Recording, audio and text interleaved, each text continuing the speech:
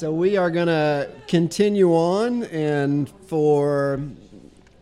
I think most of us have been in here, but we started the book of Romans a while ago, and we're now revisiting an introduction to that book. So we've been through the author, the conversion of Saul to Paul, the city itself, and just all of the beauty and the reality of Rome at that time, the church, and now we're into a discussion really from a selection of scriptures around the intention that could very well be Paul's primary intention of this book of Romans. And there's a strong argument from a number of commentaries, a couple of them in particular that we'll hear from this morning. So that's kind of where we are with this for all of us, but certainly those that may be just joining us. I thought I would start with, so for a variety of different personal and just reasons, if any of you have not read and just absorbed and then treasured up Jerry Bridges and anything Jerry Bridges has written, it's a wonderful resource, particularly as you are enduring the various trials of life. I was telling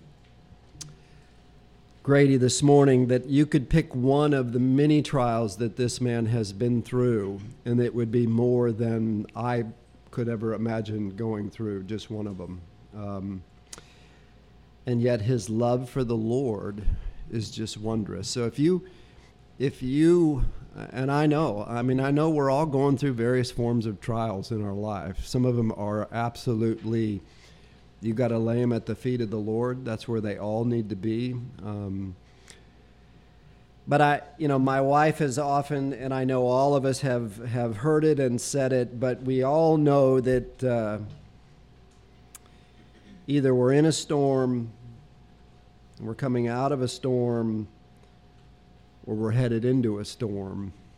And boy, sometimes that just really sneaks up on you. Sudden storms are just a part of life, says this writer. And Christians, above all, are not exempt from that. As Job 14:1 says, man born of woman is of few days and full of trouble, right? I'd like to read a little bit from Jerry Bridges, and I thought it was very apropos for this discussion that we've been in the last couple mornings, because what you really begin to see in Paul's writing throughout this book, and arguably as we said last week, Romans 9, 10, and 11 is described by many, many wonderful commentaries as kind of this thing that sits out there, where Paul just goes through this wonderful theological study all the way through Romans 8. And then it's like, boom, he comes in with this Israel thing. And I have certainly, over my studies of this book, over time and of this study, began to see it very differently, particularly those chapters, because I think those chapters are really the climax of Paul's primary message, which is that we have a wonderfully sovereign God. And he has purposed the end from the beginning, and for every one of us, the details in between. And I think that's what Paul is really teaching, and he's using Israel as the primary example of the wonders of the faithfulness of a sovereign God. And I think we'll see that as we wrap up this section, I think today. But let me read this from Jerry Bridges' book, In Trusting God. As he was discussing the sovereignty of God in nations, in armies, in wars, in the trials of nations, much like what we have going on both in this country, around this country, and all around this globe, right?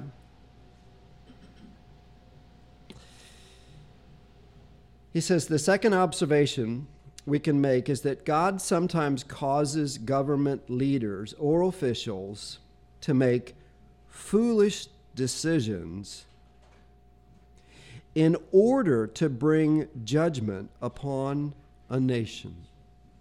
Now think about that.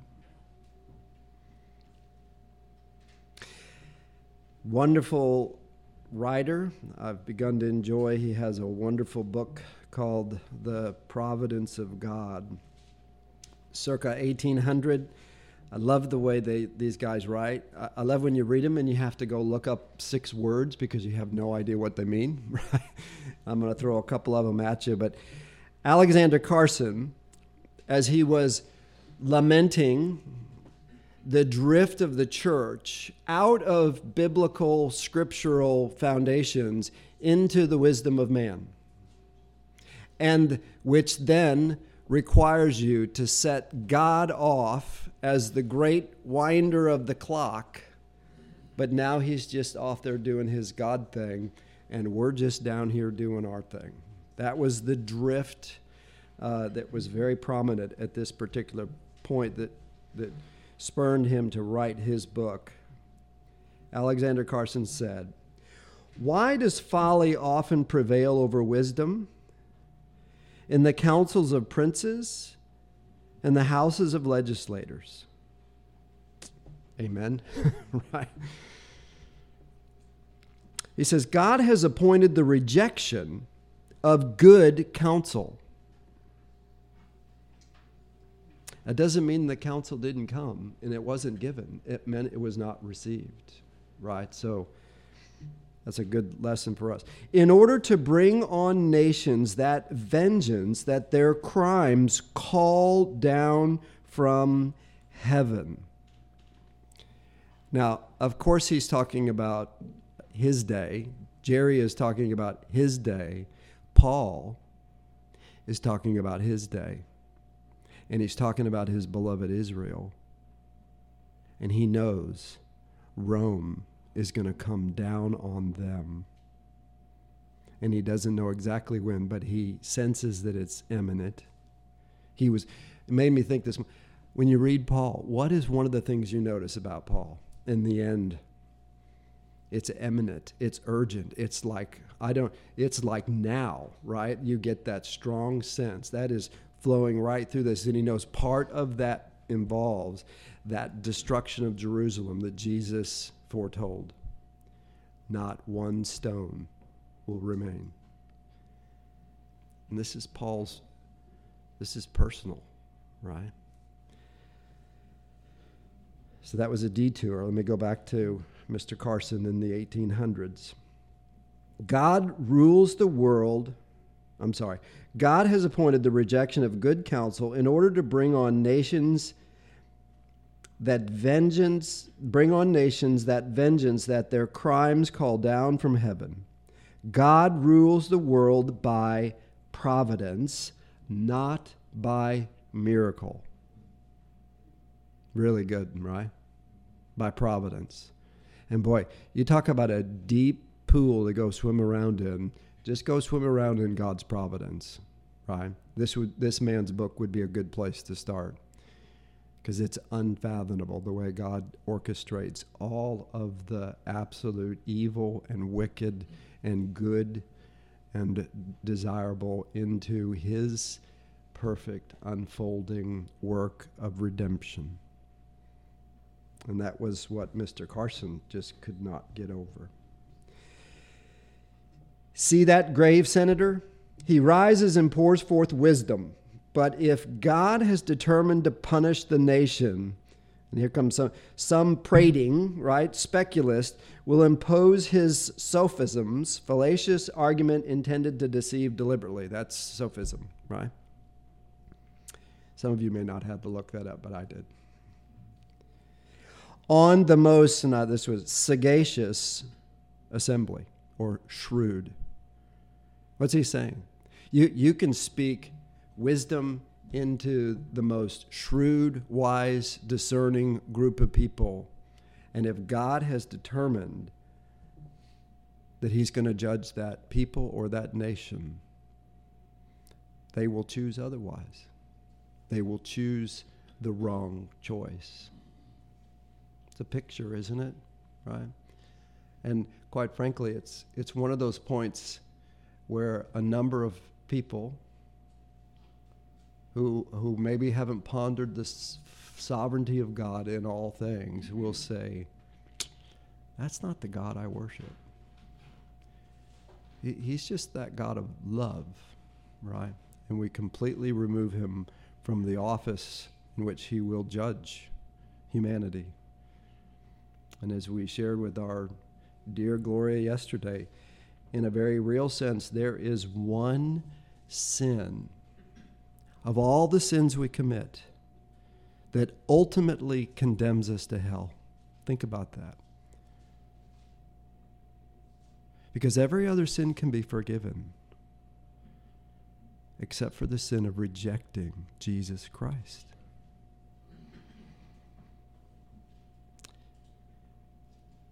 And it's the Romans 1:32. It's the hearty approval that nations give, that crowds give to what is dead wrong, but has become part of the wrath of God.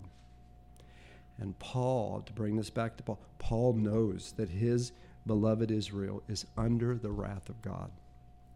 And this is what begins to unpack throughout this book, right?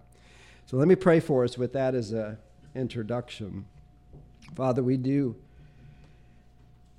come before you in the midst of all that we have on our hearts and our minds, in our lives, in our circumstances, in our families. Many of them fearful things, Lord, unsettling. Many of them, every one of them, are an opportunity for the church, for the bride to be that beautiful bride that she has been called to be. And Lord, I pray that every one of us that are graciously saved into this church will do so and desire to do so.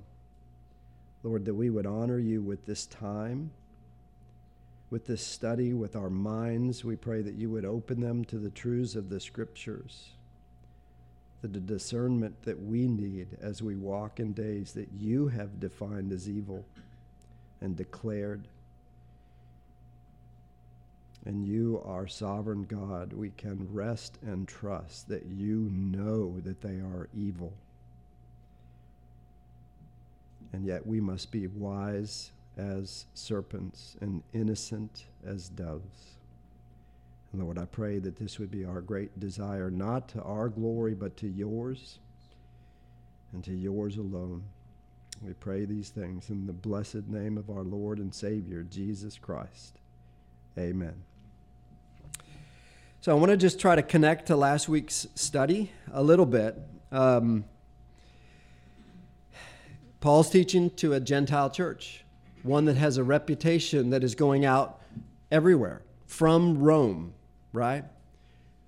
A church that is sitting right in the midst of all of the rumblings of what's going on in the Roman Empire. And if you've studied the history of the Roman Empire at this point is on a downgrade, and it is sliding quickly. And it is a financial problem. It is a warrior challenge. They don't have armies anymore that they used to have. They can't keep what they have consumed as an empire. And it is on a serious downgrade. And then there's these Jewish people, these Israelites that just keep wreaking havoc with their guerrilla warfare. Remember the Zealots, right? They're just wreaking havoc. And the intensity towards Israel is been building for quite some time. And from the point of writing this book till 70 AD is roughly 10, 11 years. But it's already beginning to build. And Rome is already weakening, and they're already losing control, right?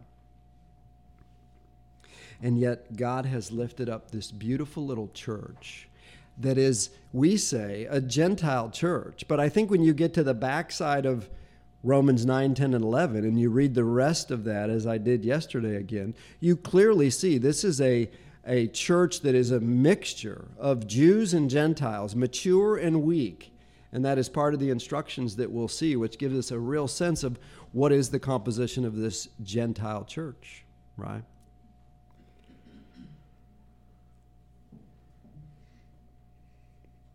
But the big question is part of the reason Paul wrote this beautiful epistle to Rome as he is headed to Jerusalem. So Jerusalem is very much on his mind. It always is, but particularly now, right? Because he's taken the gift. Which means what? The Christians in Jerusalem are under what? Siege by Israel, for starters, right?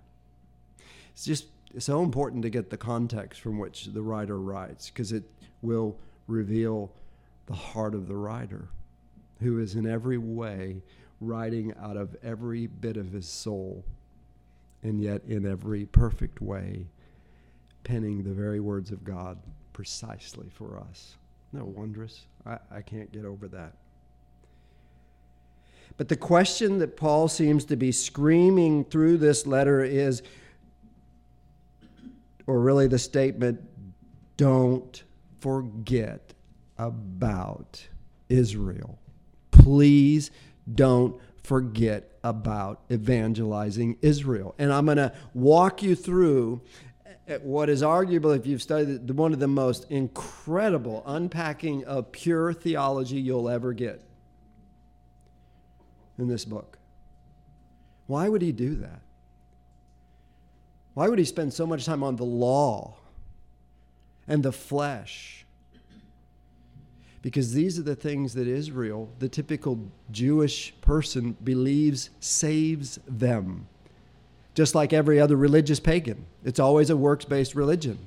But he's teaching them how to unpack that lie through their evangelistic efforts, at which they are now gaining reputation all across the world.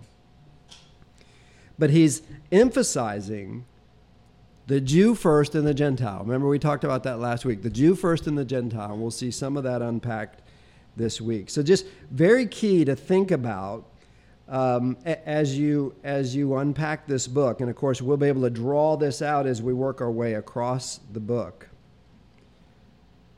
It also struck me, when you think about the urgency and the intensity and the imminence of the destruction of the beloved Jerusalem, why Peter and Paul called on the people so fervently to pray for the leaders of these nations. Why?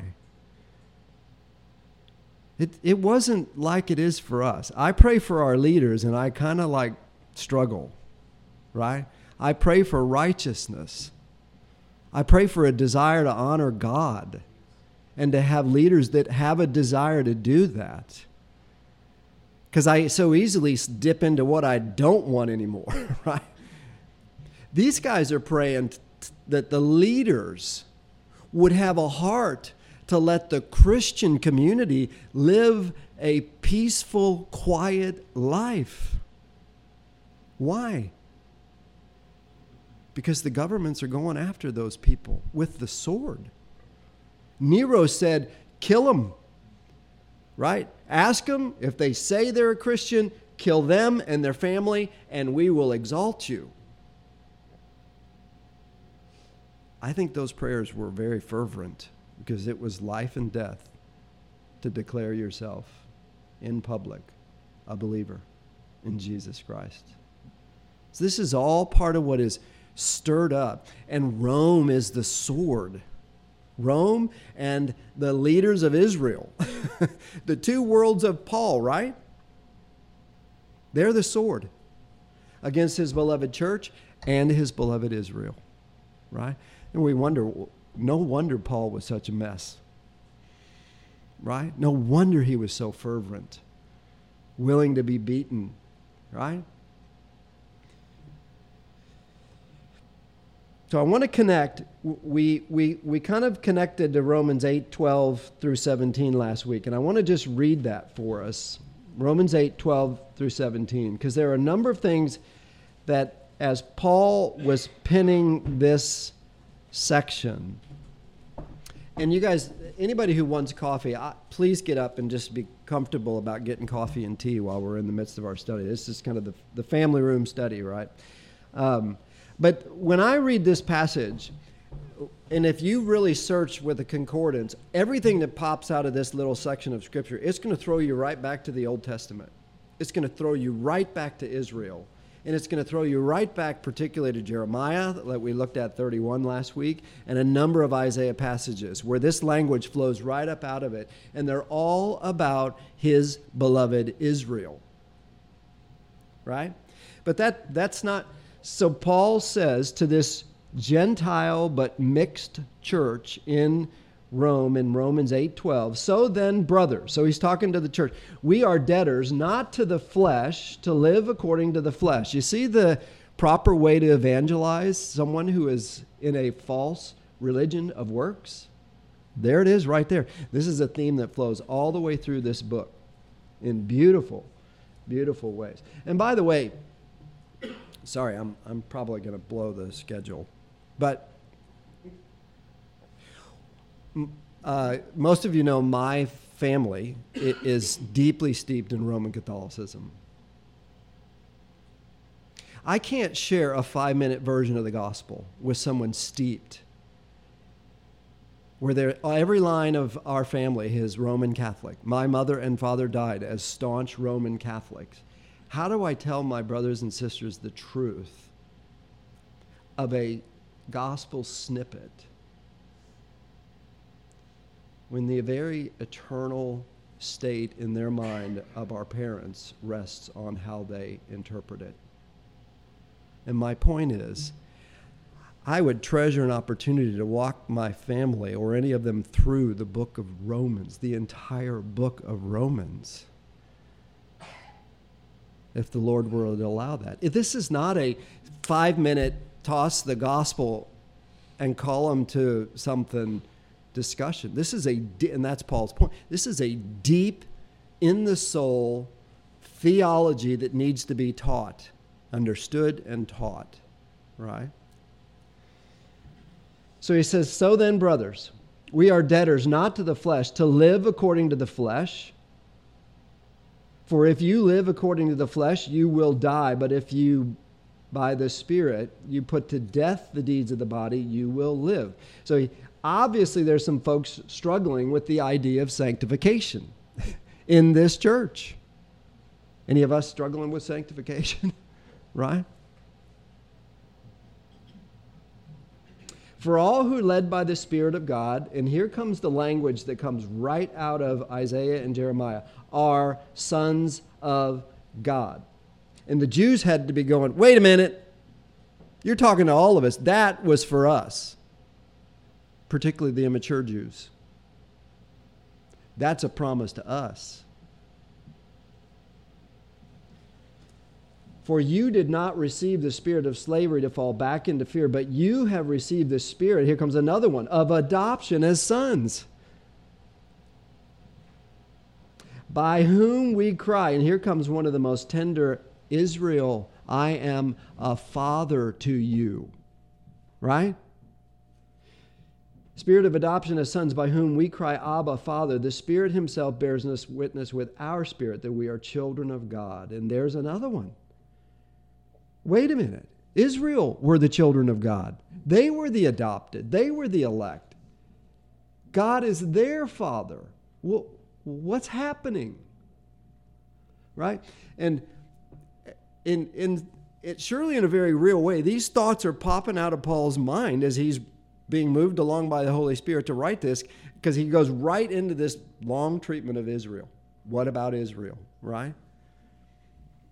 And what you see here, and this is really the error, I believe, that so many make with Romans 9, 10, 11. Where'd that come? It's treated as or, not and. Right? It is, the oracles were given to Israel. They rejected Christ. The oracles then flowed into the New Testament to the New Testament church, the New Covenant church, the church, of which was filled with Gentiles and Jews, as we'll see in this study. But Romans 9, 10, and 11 will reveal the future role and the very prominent role of Israel in this overall work of redemption. And that's what Paul is really bringing out with these 3 chapters.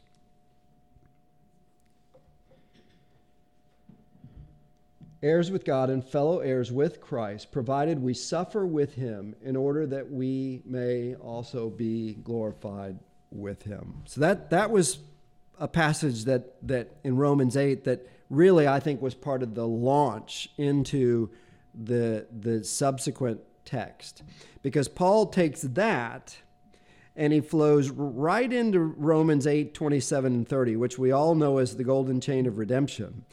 And we often think about that from the church perspective. But what I encourage you to do is think about this passage from the complete work of redemption of God. Because this is Paul's real point, right? Romans 8:27, and he who searches hearts knows what is the mind of the Spirit, because the Spirit intercedes for the saints according to the will of God. And we know that for those who love God, all things work together for good. Treasured passage, right? For those who are called according to his purpose. For those whom he foreknew, he also predestined to be conformed to the image of his Son, including Israel.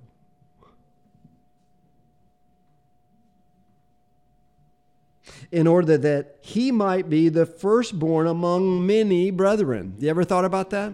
When Christ was born 2,000 years ago, in his incarnate state, he became the first brother of every single believer. It was retroed back to the very first and all the way through. So this is a passage that is all-consuming of the sovereignty of God and his redemptive work from the garden all the way to the very end.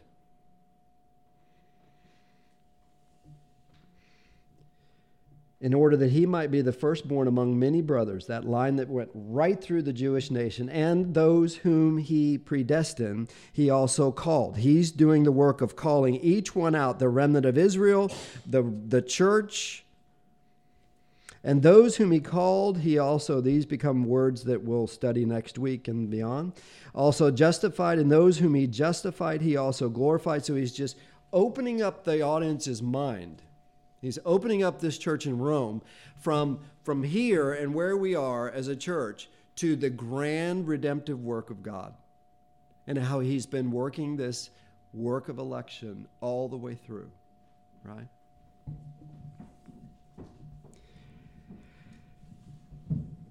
Now, I want to take a look at Romans 15, 4, 6. If you'll go there with me. And I want you to first realize, and if you have the opportunity, go back and read, really Romans 14 will help you. Because what you see in Romans 14, this Gentile church, is precisely Paul teaching them how to have communion with one another and fellowship with one another when you have very strong and matured Gentile and Jewish believers who are mixed with brand new baby Jewish and pagan believers. And what you see is Paul goes through issues with diet, with both the pagans who came out of their idolatrous rituals and the Jews who came out of their ceremonial system. Diet, days of worship, right? Clothing, all the issues that a new believer would bring into the church. And Paul's teaching them how to disciple as they mature up from being baby Christians. Right? And what strikes me about that is sometimes what we might expect from a brand new Christian. Like it was some magical zap that just, remember we talked about how the old man comes right into our new life? The old man comes right into our new life. Much of our old religion comes right into our new life. Our ways of thinking come right into, and what Paul is doing in Romans 14 is teaching the matured believers from both Jewish and pagan background to come alongside of these not so mature believers and disciple them all the way through that. Not to, well, don't do that. Because in most cases he says, let them be. Let them mature out of that with the work of the Holy Spirit. We are not the Holy Spirit. And I think that's a beautiful picture of what we need to be as a church.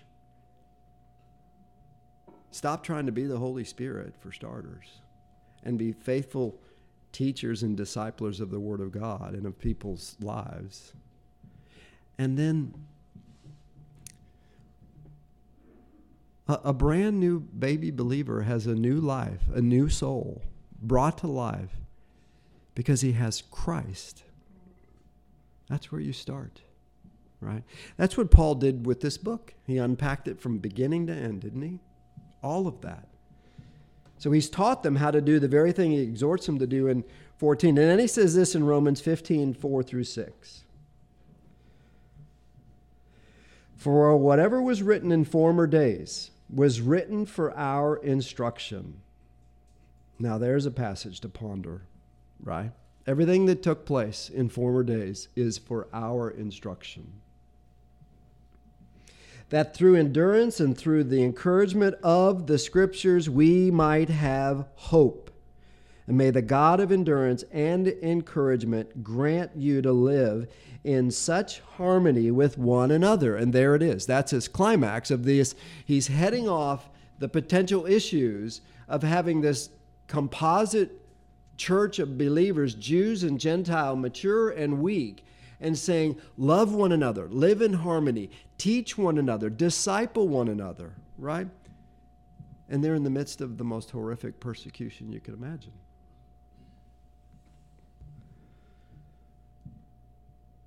In accord with Jesus Christ, that together you may with one voice glorify the God and Father of our Lord Jesus Christ.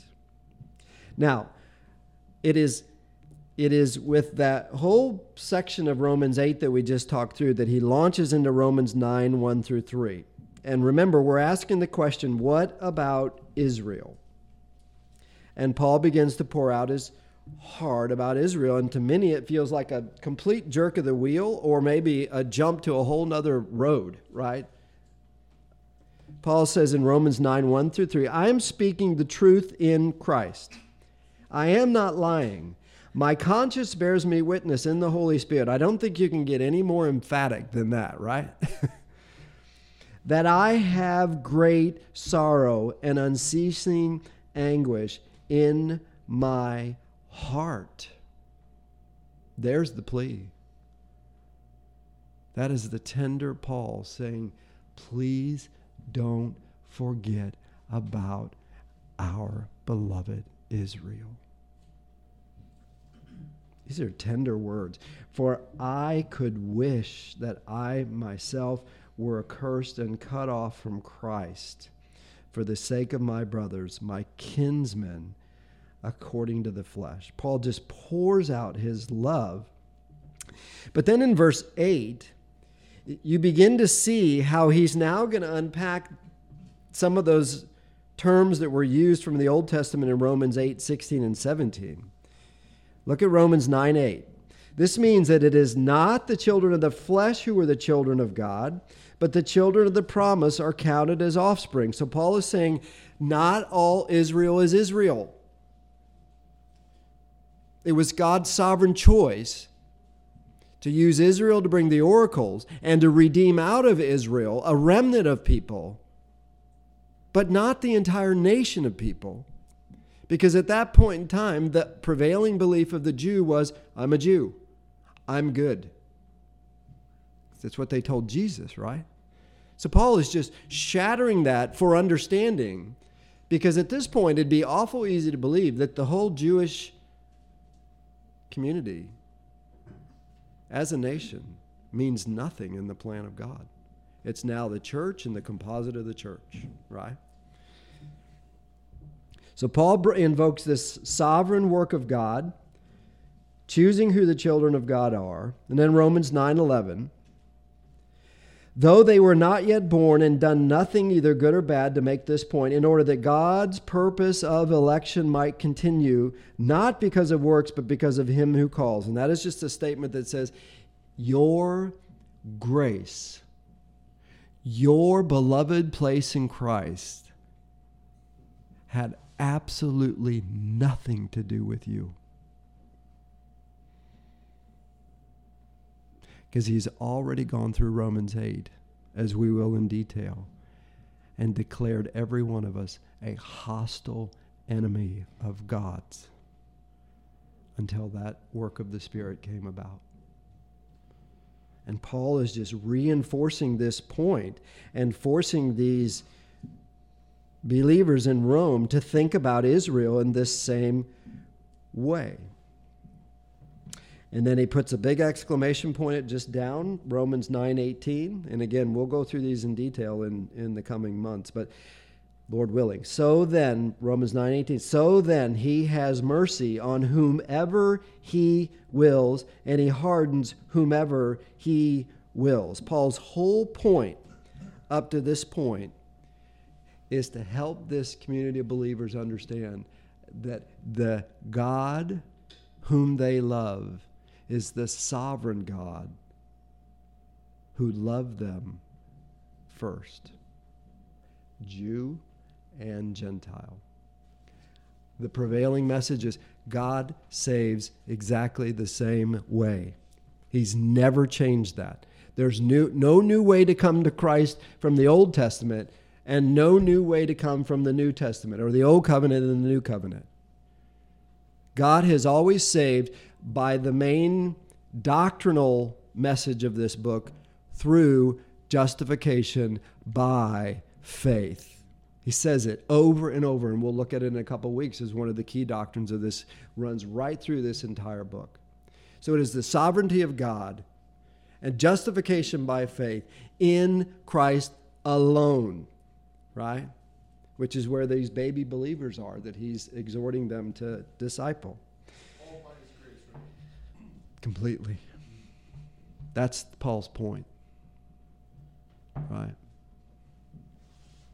And you'll see some of the language he uses in Romans 11 to guard this church against the natural tendency to become arrogant.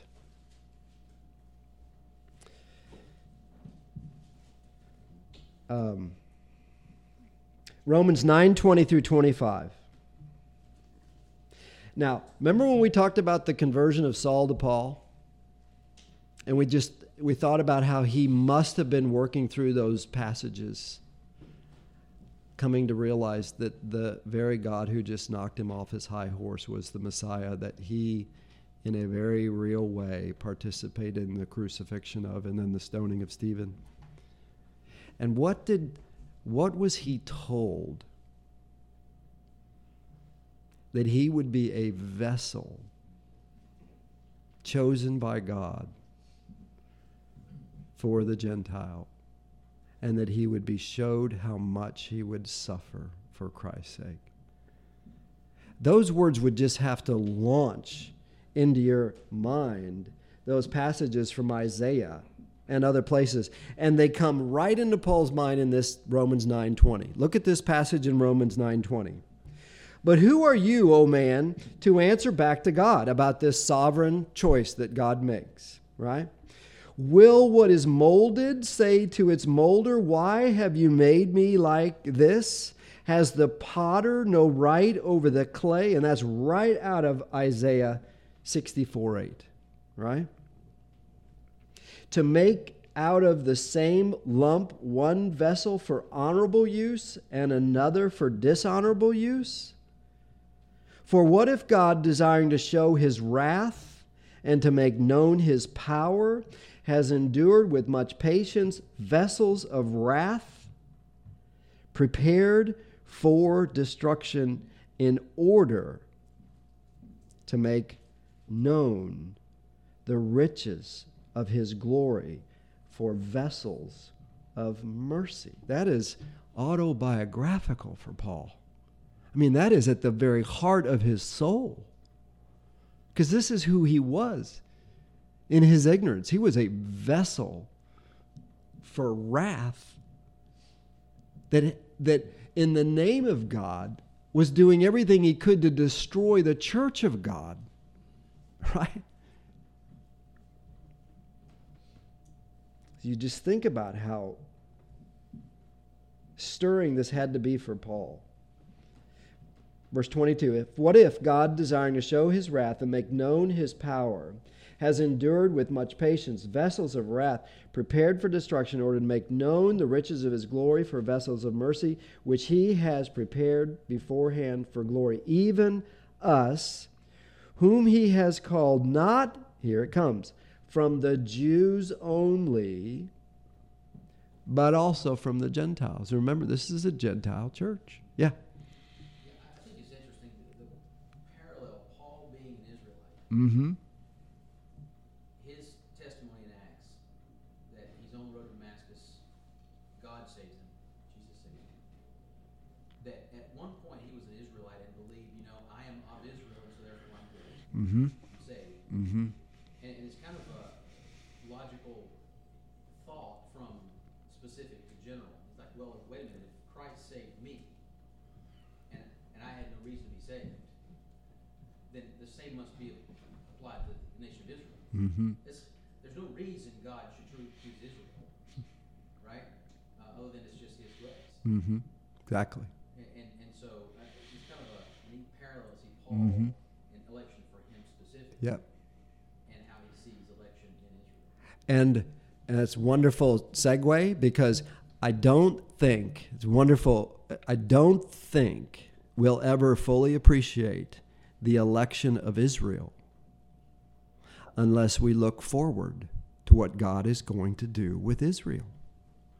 Because it is future, as Paul ends this section of Scripture, that he will say, because all Israel will be saved.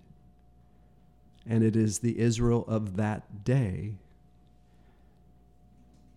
And even more tenderly, have you ever noticed in Isaiah 53, so we're totally off course right now, but that's just fine. Have you ever noticed in Isaiah 53 the tense in which that chapter is written?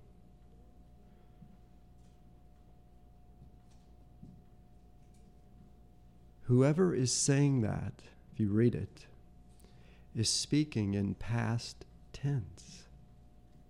And Isaiah wrote that, 600 years prior? Looking on whom we have pierced, our hearts were pierced. That's what the Israel of the future, when they realize during that tribulation period what they have done. And Paul is constant in his urgency and eminence of this time that's coming. The day is near, as John said, right? So it gives a whole nother dimension, because the elect nation was the elect nation. They were used to bring the oracles of God. I mean, look at how God used them, but yet it was always a remnant. And as we'll see next week, that there's a purpose to that remnant. And there's a purpose to this Gentile church that we are now a part of. And it is glorious. And I would encourage you to read Romans 9, 10, and 11 this week and pick it out of there. And maybe a good place to just pause today. We did pretty good. We got through 2 of 3 pages, but wonderful discussion because we're not on a calendar.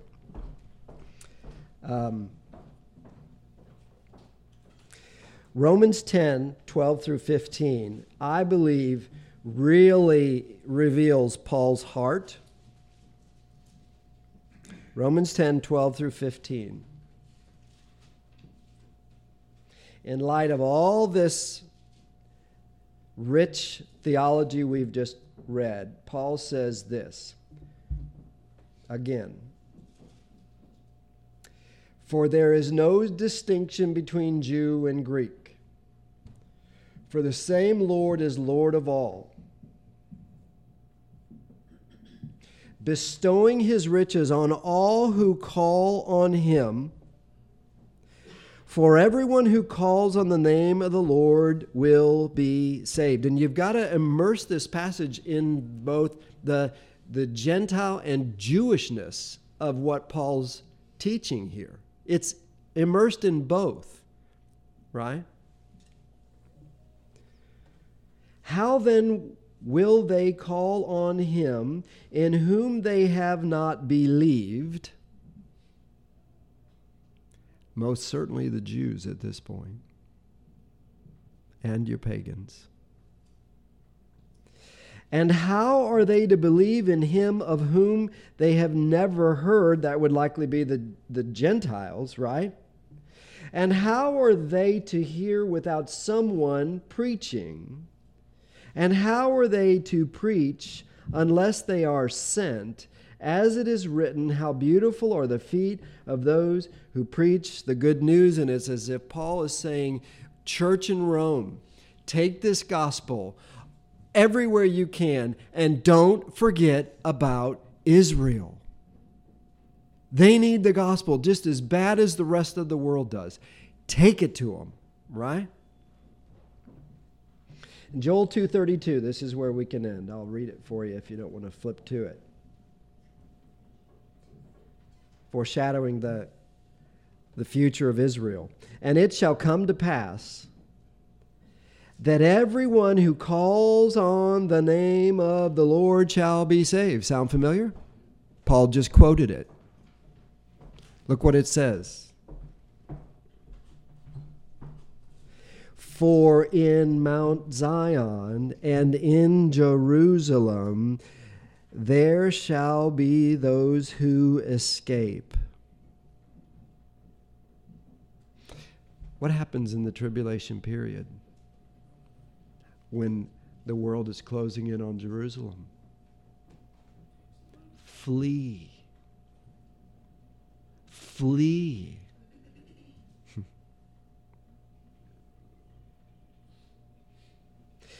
There shall be those who escape, as the Lord has said, and among the survivors shall be those whom the Lord calls.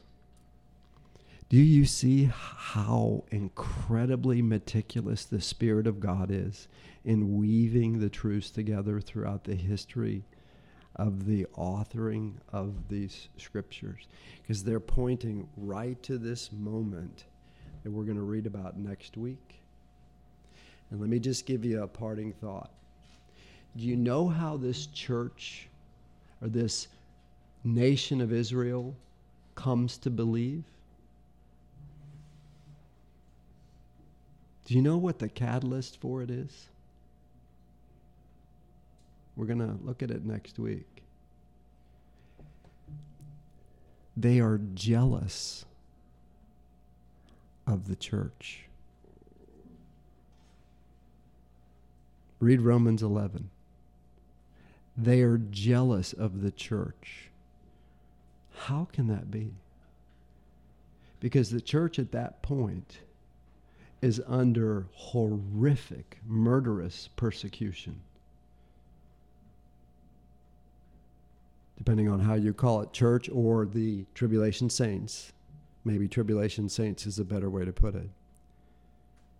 And they are dying for Christ out of a love for Christ that is precisely what a man named Saul saw in a man named Stephen.